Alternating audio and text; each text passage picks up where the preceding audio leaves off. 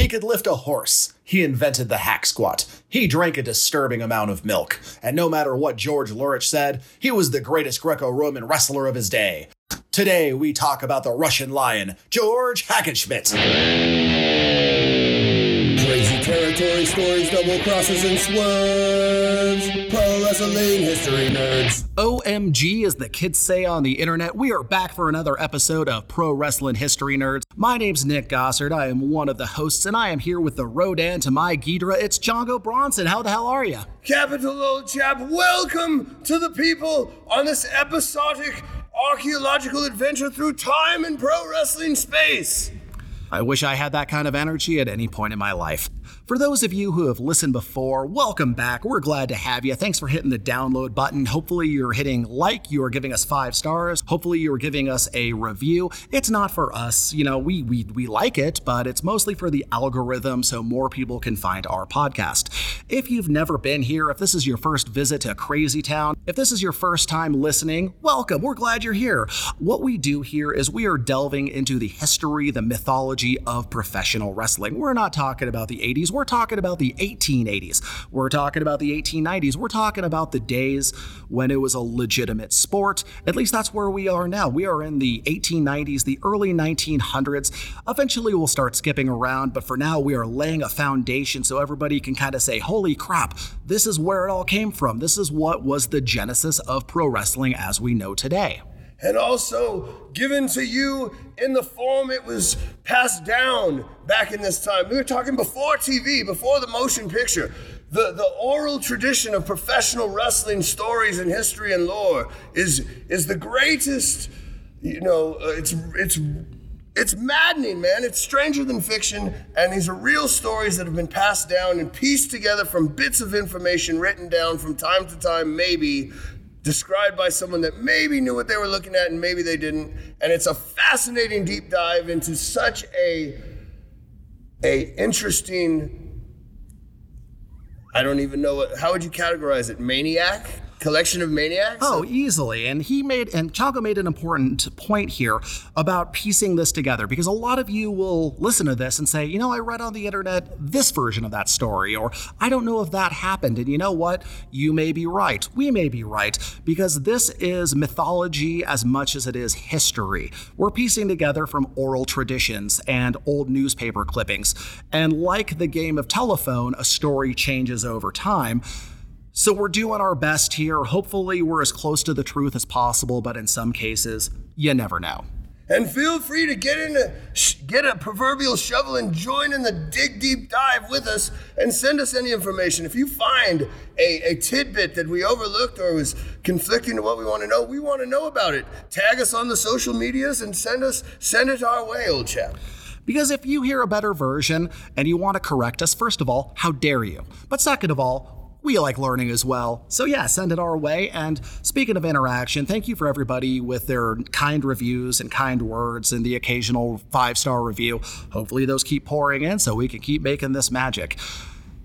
Last week, we went deep into the life of Frank Gotch, possibly the greatest American pro wrestler of all time. Sorry, Dan Gable, but it's true. He was a star. He was an amazing athlete. He was the champion at a time when pro wrestling was at its biggest as a legitimate sport. Yes, sophistication at the turn of the century. He was the man at the helm of the entire business and industry, and he was a true world-class competitor and a great ambassador of the sport, man. He was the right guy at the right time, and he really became truly iconic in this business. But there is no such thing as an icon without a nemesis, and that is who we're going to discuss today when we talk about the Russian Lion, George Hackenschmidt. A monster among men. Hackenschmidt feared from nation to nation, and he would prove to be a worthy adversary for the American hero. George Hackenschmidt was born in Dorpat, Russia, which is now located in modern-day Estonia and called Tartu, on August 1st, 1877. While culturally he was Estonian, he was referred to as the Russian Lion. And if you were picturing some Ivan Drago-style character, a just a gigantic, strong machine of a Russian man, you are not too far off. And again, it's ironic that he was so identified with Russia. He was Estonian, and he was the son of a Baltic German and an Estonian Swede, and spent most of his life living in England. But he embraced that Russian identity wholeheartedly. Yes, this is a hard man from a hard time in a hard place. We're talking about before indoor plumbing, man, when electricity was not distributed to every man across Russia. He probably came up in times of unbelievable hardship and famine that people today couldn't even comprehend. The level of tenacity and viciousness that those kind of hard circumstance and upbringing create killers. Look at Khabib. You get a guy from relatively hard circumstance, and it's like he's woven out of iron.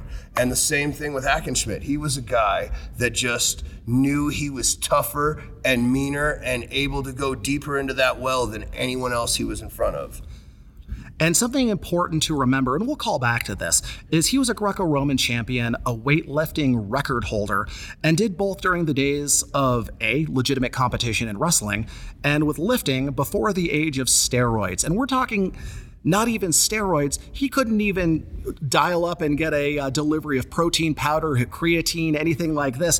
He had to do this with a natural diet. And if you look up photos of him, he looks like a mini version of the Incredible Hulk. He is strong, he is shredded, and he did that just with pure genetics and doing the best with his nutritional intake in the late 19th century. Yes, an absolute iron will, sheer determination of the human spirit and perseverance and dedication to a singular goal. And he embodied that, and he embodied sort of that hardened spirit of Russia, and I think that's why he was so readily identifiable. He was a local sports star in his youth and gave credit to inheriting the genetics of his mother's side of the family, especially his grandfather, who was a 6-foot-tall powerhouse who immigrated from Sweden to Russia.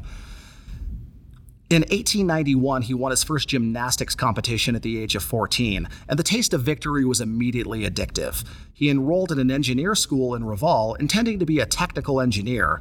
A grown-up job for a responsible, respectable person. But exercise enthusiast that he was, his life took a different path after joining the Reval Athletic and Cycling Club.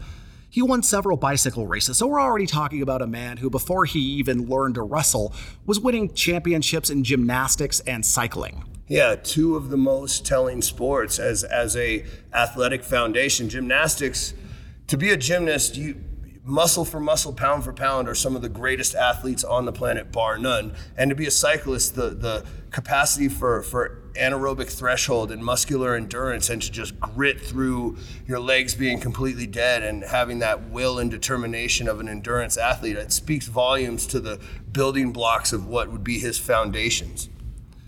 He won several bicycle races, but when the summer ended and the cycling competition season ended, he was introduced to weightlifting and Greco-Roman wrestling. Weirdly enough, he didn't much like wrestling when he first tried it. Weightlifting became his first love. At 18, he was 5'8" and weighed around 175 pounds, but he could press a 214-pound dumbbell overhead with one arm. That is a tremendous feat of strength. So that would be kind of like a snatch position, one-arm snatch? I would assume. Yeah, that is a tremendous amount of plyometric output. That's really impressive, especially for his size and his weight. In 1896, his destiny changed forever when wrestler George Lurich came to visit the club. Lurich was an Estonian Russian, powerfully built, and had been a competitive professional wrestler for about a year. Lurich issued an open challenge to any of the athletes at the Revel Athletic and Cycling Club, and Lurich defeated all comers, including Hackenschmidt, but it took more than one match. Their first match ended in a draw, and Lurich won the second one in 17 minutes. Hackenschmidt took the loss very, very personally. He quickly began training wrestling as much as he lifted weights. Think about that, a man who just had maybe a couple of months of loose training in Greco-Roman wrestling, holding his own against a professional. Natural born killer. Talent cannot be denied. It cannot be duplicated. Some people just have a given gift for violence or athletic output. We see it all in manifesting from Michael Phelps in the water to LeBron on the court. And some guys just have that natural ability as a grappler, as a fighter, their innate strength. I mean, obviously this guy has a ridiculous physical capacity for explosive strength. He has a mental capacity for going into deep water and just being able to suffer and grit more than the other guy. And it makes total sense that he would be the guy to hold his own against a professional and then say, okay, how dare I get beat? Not even take it as I did good job, but like, how dare I get beat? And then he got addicted. He got the competition bug.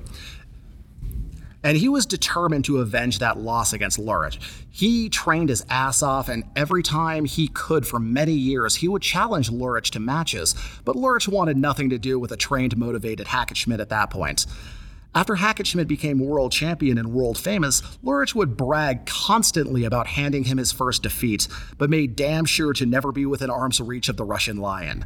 Years later, Hackenschmidt challenged Lurich while Lurich was in London. Lurich claimed to be ill and left town the next day. The following year, a German wrestler named Fritz Konietzko, I might have mispronounced that, apologize to the ghost of Fritz Konietzko if I did so, visited Revel and beat everyone except Hackenschmidt. They wrestled to a 10-minute draw. Again, somebody who is just getting his toe in the water is now able to hold his own against well-traveled professional wrestlers. And that is, it's like a BJ Penn situation. Yes, if you're looking at modern MMA, where somebody who finds a sport, loves a sport, gets that just insane obsessive dedication to it, and is now punching well above their weight. Yes, when the right combination, the perfect storm of that opportunity is granted to someone that just has ridiculous physical aptitude and the perfect psychological makeup to come out of nowhere and be dominant. I also think about like young John Jones when he was coming along. The level of genius output sometimes can't be denied. That's the one thing we can say. It cannot be denied, and Hackenschmidt was a clear example of this. Not too long after that, they were visited by Polish wrestler Ladislav Pytaliński. He beat everyone, including Hackenschmidt this time, but Hack didn't hold a grudge over this loss because Pytaliński taught him a great deal while they were together. Pytaliński later returned to Poland and became the trainer of Stanislaw Zbyszko, who became a big star years later and who will reappear in this story later on. In late 1897, he was still employed as an engineer and injured his arm in a non-wrestling or weightlifting related incident. And he was able to get a recommendation to see Dr. Vladislav von Krajewski, who was the founder of the St. Petersburg Athletic and Cycling Club, but more importantly was the physician to the Tsar and had many political and athletic connections. That's never a bad friend to make. No, sometimes it's just as much about who you know, old chap. And it sounds like Hackenschmidt, this might have been his access to getting the foot in the door, as they say. Dr. von Krajewski saw the injury was not serious, but was very impressed by the physical development, drive, and ideas of this now 20-year-old wrestler.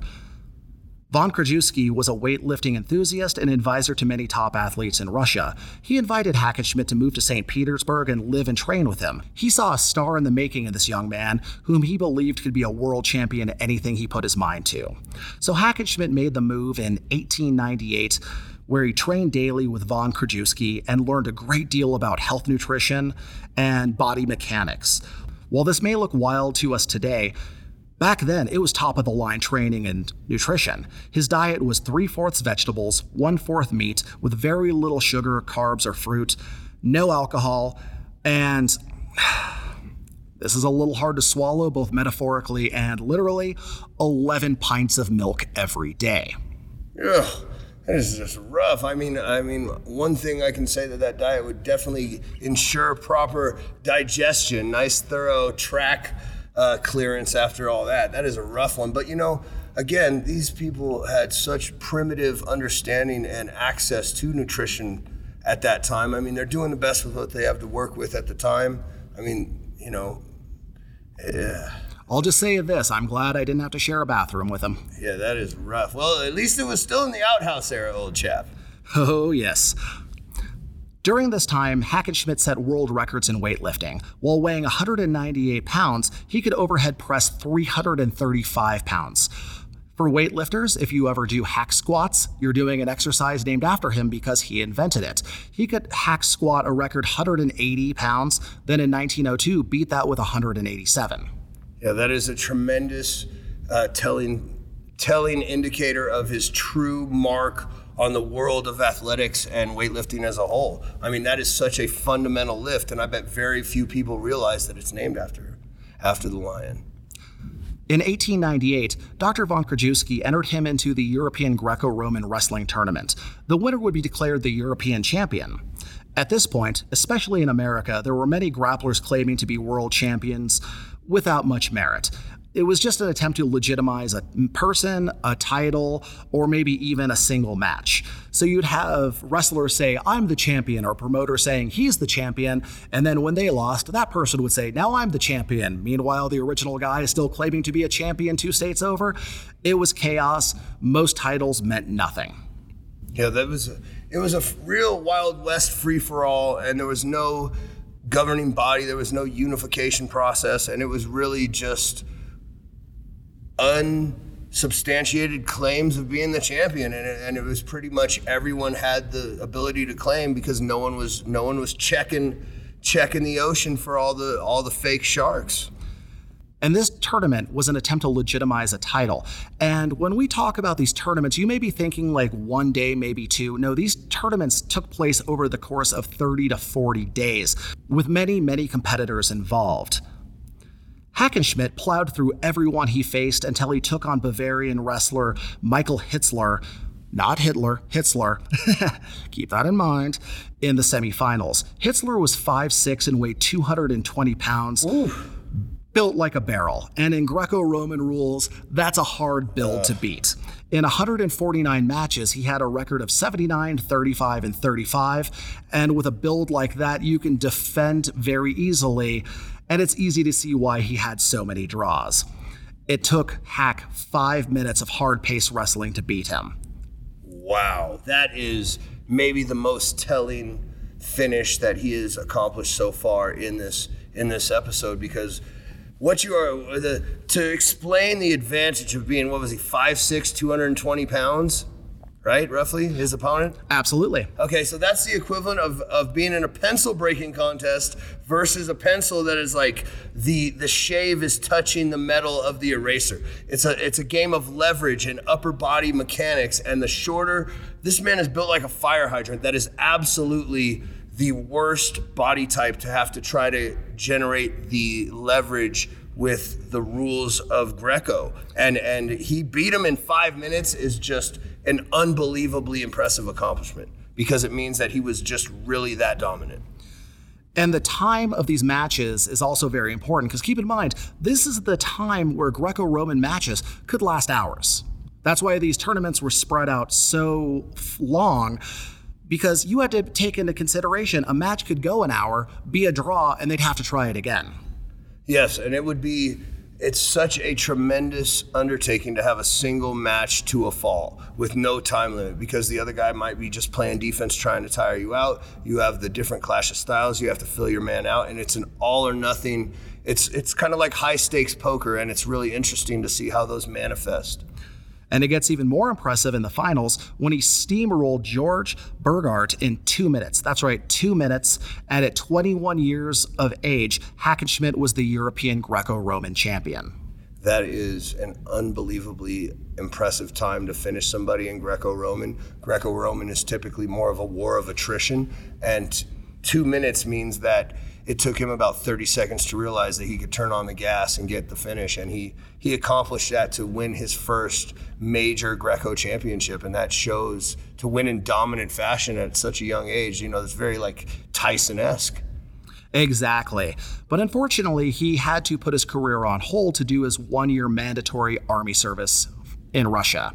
He was given the high-profile assignment of the first lifeguards to the Tsar, which is more or less the Secret Service to the Emperor of Russia. He was discharged after only 5 months, however, most likely due to Dr. von Krajewski's recommendation. He had a lot of pull with the royal family. He clearly got him this cushy position and got him out as soon as possible so he could get back to his primary calling in life, wrestling.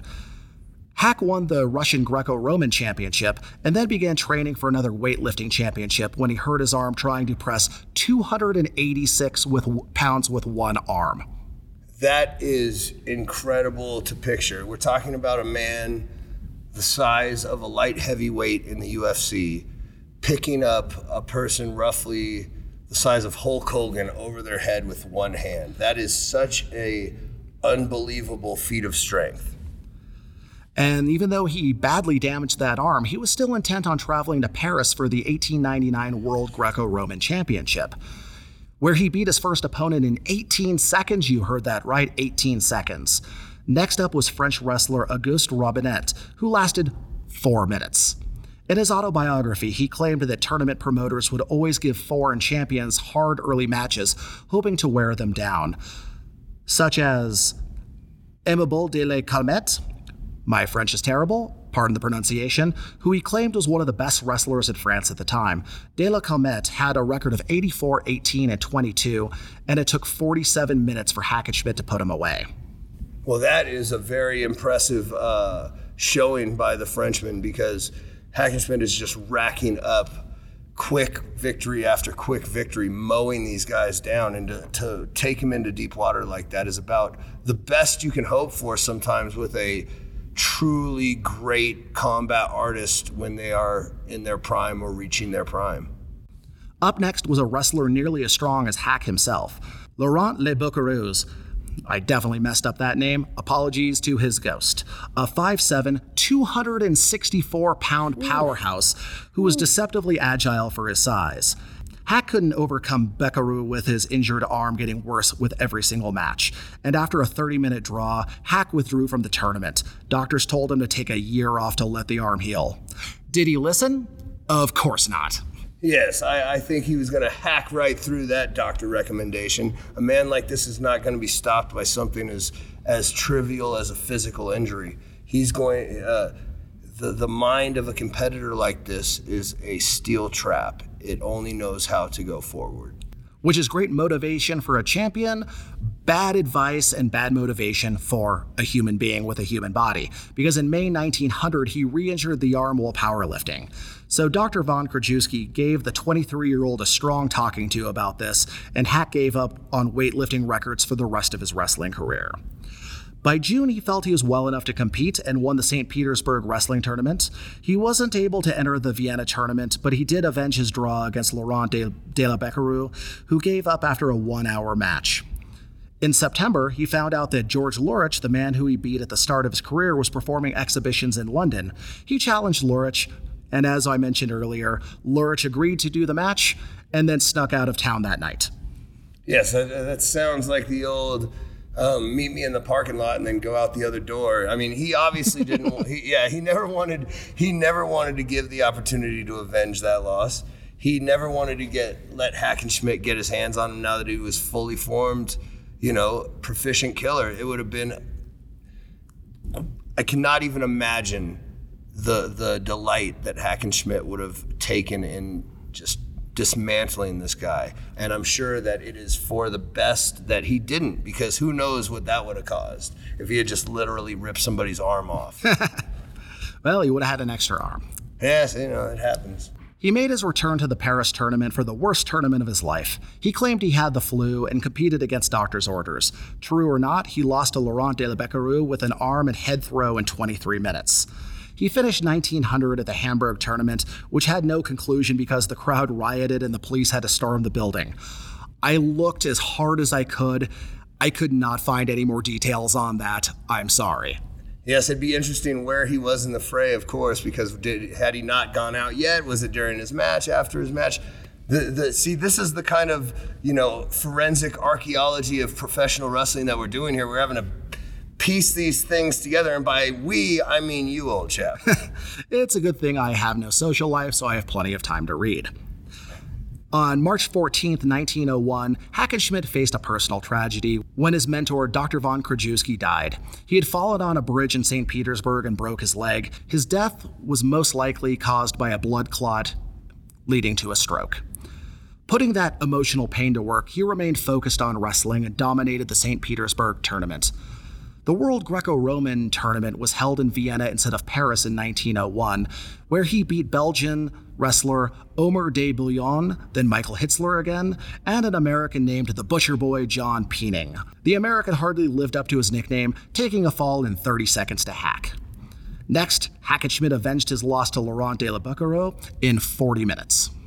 He hacked the Butcher and then avenged the loss. It sounds like, if I'm piecing together this timeline, he has learned and adapted his style to work around this injury because, being the hard-headed, just idiots that we are as fighters, we never listen. And the second time and the third time you re-injure something, that's where the permanent damage gets done. But that's where the learning and the wisdom occurs, because once you can't use that arm anymore, you literally have to learn how to work around it. Then eventually you get that arm back, you're better for it. And any great fighter has probably lost the ability to use every one of his limbs at some point. And I'm sure Hack at this point had evolved his style and is only that much more dangerous because he's still in his mid-20s.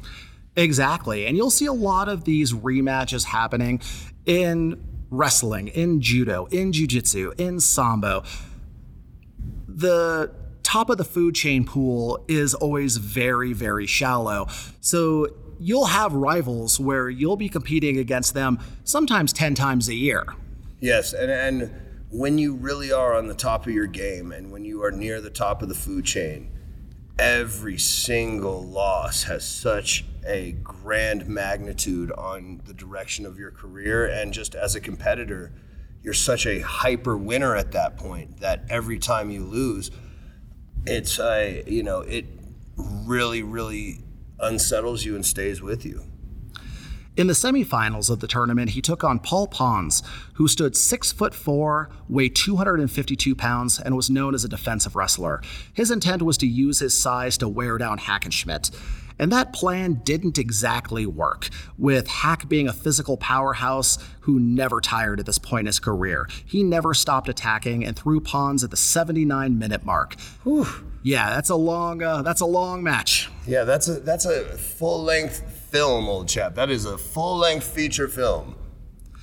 In the finals, he faced off against Halil Adali, a giant Turkish wrestler who had transitioned from Turkish oil wrestling. Turkish oil wrestling, it's the Turkish national sport where wrestlers are oiled up to remove the strength advantage in competition. The annual Kirkpanir tournament has been ongoing since 1346 and is the oldest continuously running sanctioned sport competition in the world. That is incredibly impressive. And also, it's not surprising that some form of wrestling or grappling is the oldest running sport in the world. Absolutely. Adali was 6'6" and weighed almost 300 pounds. Their first match was declared a draw after 1 hour and 18 minutes. They came back the next day to determine the tournament winner. Hack was able to recover better than his Turkish foe and was the aggressor right from the start. Adali became frustrated and quit the match around the 40-minute mark. A win is still a win. Hack was declared the winner and the Greco-Roman world champion. At this point, he had only been training in Greco-Roman wrestling for 4 years. Yes, very, very meteoric rise to the top, a la BJ Penn, a la Mike Tyson. And sometimes those once-in-a-generation, once-in-a-lifetime talents can pull a feat like this off, rise from their beginning to the absolute apex of the fight game in this amount of time. 4 years is really an incredible feat, and you rarely see such a thing. And it just shows the passion and the desire and the iron will of Hackenschmidt. Now the champion, he toured the world doing exhibition matches and also began competing in Catch as Catch Can wrestling, whose rules are very different from Greco-Roman, more fast-paced, leg attacks, submissions. But Catch as Catch Can was quickly replacing Greco-Roman as the most popular form of wrestling to the public. It makes sense that he would gravitate towards a more vicious style, because what really the primary difference between the two, on top of the rule variations, is the goal is in Greco to use a body lock to take your opponent down. So ultimately it's a positional based grappling versus catch as catch can, as in catch a submission faster than your opponent can catch a submission. And it's the art of the kill. It's the art of submission. And it's a much more deadly style. And it also, he's often the physical underdog in terms of just sheer height and weight. And a submission style of grappling kind of minimizes the advantage that a bigger opponent has versus traditional Greco rules. Despite branching out in his stylistic competition, he was still the Greco-Roman champion, and that was his primary form of competition. At that point, he was the biggest wrestling star in Europe. He had relocated to London, and among many challengers, America's Frank Gotch was starting to tap on his shoulder, wanting a shot at that belt. He remained undefeated for 7 years, which is a crazy accomplishment in any legitimate sport, especially in those days when they were competing nonstop. Yeah, 7 years undefeated is truly a remarkable number. I mean, we're talking about at least one match, 100 matches a year, 2 a week, 3 a week? What do you think? Right in those, because those tournaments would be over the course of a month. It sounds like he was on a schedule of like an indie wrestler these days, where he was competing every weekend. And in addition to wrestling and doing exhibition matches, he also put on these crazy feats of strength. He would do crazy things like lift a fucking horse off the ground. He would tie his feet together and jump over a table. Things that are freakishly, these are things that are, these are freak show. Yeah, these are just secret powers that he figured out he had growing up being Hackenschmidt. Oh, guess what, Mom? I can lift the horse. I had to get the eggs today from the chicken and the horse was in the way. Look what I figured out I can do. Yes, these were circus freak show exhibitions, but hey, people came and saw it. It put his name in the paper. It led to people realizing this guy he was the circus strongman outside of a circus. A true combination of entertainer, performer, and legitimate competitive grappler.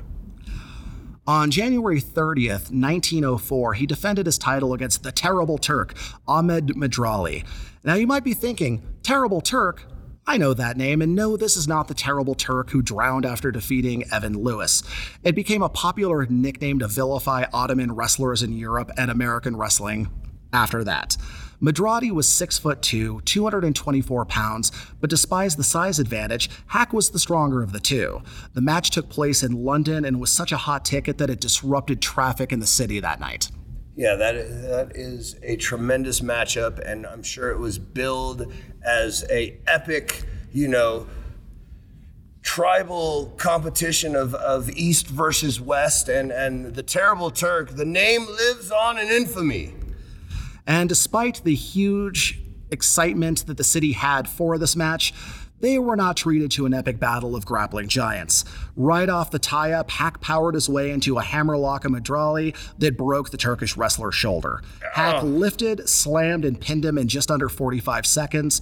Medrali was too injured to come out for a second fall. Woo, yes, that is finishing with violence and style. I mean, to put someone in a hammerlock is to basically put their hand behind their back, and then to pick them up using their arm is like trying to pick up, the Thanksgiving turkey by the wing. Eventually that thing's just gonna snap, and then he put him down on top of said snapped wing and got the pin. That is a rough way to go out. Yes, and while it did further cement his reputation as the best wrestler of his generation, good Lord was buying a ticket to one of his matches a risk. Yeah, it's very Tyson-esque once again, You paid $50 for the pay-per-view to watch him fight for 90 seconds, but that is the price of witnessing greatness. It's sometimes how long can you hang on because you're in there with the proverbial tip of the lightning bolt. Hack went on to win nearly every tournament from 1900 to 1905 and was never defeated. He only failed to win tournaments when he was injured and had to drop out between rounds. That's the downside of these gigantic tournaments that take place over 30 days. Wrestling, and especially Greco-Roman, is not easy on your body, especially a guy like this who's had a history of injuries. But you know what? It happens. Those really aren't blemishes on his record, just slightly less accomplishments to go onto his biography. He went on to tour America and Australia, defeating all the local challengers, most of which couldn't give him much in the way of competition, and showed off his training and strength to impress onlookers. But people just came out to see the living legend at that point. They wanted to see George Hackenschmidt. Even President Theodore Roosevelt wanted to see this man. Roosevelt was quoted as saying, "If I could be anyone else, I'd be George Hackenschmidt." Al Snow's definition of getting over as a professional wrestler is for the people to want to be you. So to say Hackenschmidt was over would be precisely accurate. I mean, he's got the President of the United States, Teddy Roosevelt, said, if I could be any man, I'd want to be Hackenschmidt. And he said that about a Russian man.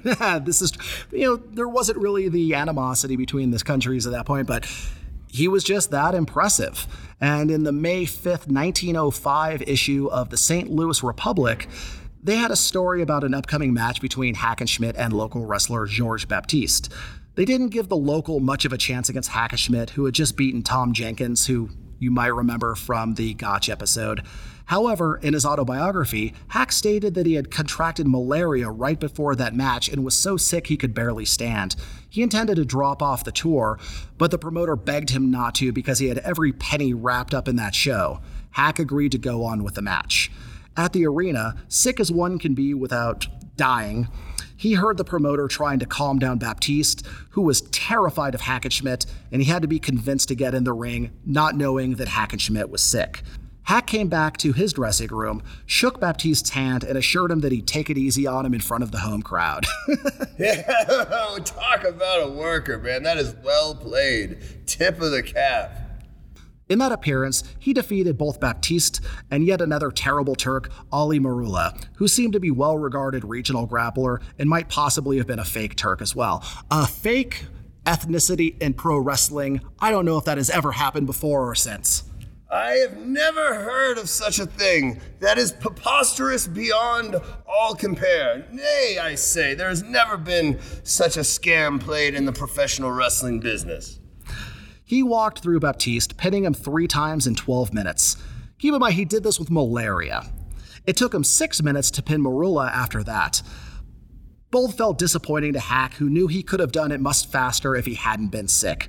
The crowd was fine with the short matches. They knew at this point that few men, if anyone, could stand up to Hackenschmidt, and again, they were just happy to see this man in person. Well, they're lucky he took it easy on them, I'll say that. They got 12 minutes out of the man. He's talk about carrying the hometown boy. Despite fan appreciation and press fawning over him, Hackenschmidt left America with a bitter taste in his mouth. He was not impressed with American wrestling as a whole, even though he did admire certain American wrestlers. He was bombarded by promoters wanting him to do worked matches, which disgusted him. In an interview with the Rock Island Argus in September 1905, Hackenschmidt stated, "One thing I could not understand is the faking methods of some of the wrestlers. Wherever I went to see a match, I was confronted by a lot of schemers who made all sorts of unsportsmanlike propositions to me. When they saw that I was not a faker, they avoided me and began to say unkind things about me. I guess I became unpopular with some of them, but I don't care. I have the better elements on my side." Well, that speaks to the true competitive nature of Hackenschmidt, but man, what a swerve he could have made if he had gone in on a hustle. He was too honorable for things like that. And this is something I like touching on. People seem to be under the impression that everyone thought pro wrestling was 100% legitimate across the board until the 90s when Vince McMahon pulled back the curtain. People are outraged. You get the, "it's still real to me," or "it was real back in these days." People knew the sport wasn't 100% on the up and up. Same with boxing, same with many sports, going back to the 1800s. Yes, when the bottom line is professional sports, more than even nowadays, we have things in place like corporate sponsors and mainstream media coverage. But at the time, these things were financed and ran and propagated by, organized crime primarily and gambling. These were the pillars of what facilitated professional sports at the turn of the century. And the fix was in a lot of the times. It was presented as a legitimate competition, but it was not always legitimate. And it wasn't fixed for the sake of entertainment. It wasn't fixed for the sake of storylines. Yeah. It was fixed for the reason of betting, bigger paydays. It was a scam. A beautiful, beautiful scam, but a scam nonetheless. One American wrestler that did not disappoint him, however, was longtime Frank Gotch nemesis Tom Jenkins. They met on May 5th, 1905 at Madison Square Garden. Jenkins was as game as anyone at that point, but still lost to Hack in 2 straight falls, though it took over an hour to do so. And again, if you remember from last episode, Tom Jenkins was an amazing catch-as-catch-can wrestler, and very few people could give him even a draw, and he had nothing. He had nothing in the offense for the Russian Lion. In attendance was Frank Gotch, the American champion, and he got up and he challenged the winner of the match. But Hack was already scheduled for matches back in Europe, so it would take another 3 years before Frank Gotch finally got his match against the Russian Lion. And that's where we're going to leave you for today. We have now set the stage between the last 2 matches for the greatest, highly anticipated, most famous legitimate pro wrestling matches of all time. And next time we're going to explore what happened in those matches, what happened between them, what led up to them, and what were the long-term consequences of these contests. And I'm excited to talk about that. I cannot wait to get into the mire and the muck of the matter. This is true nations colliding. These are 2 all-time greats in their prime meeting all of the gold on the line, and I can't wait to get into Hack versus Gotch.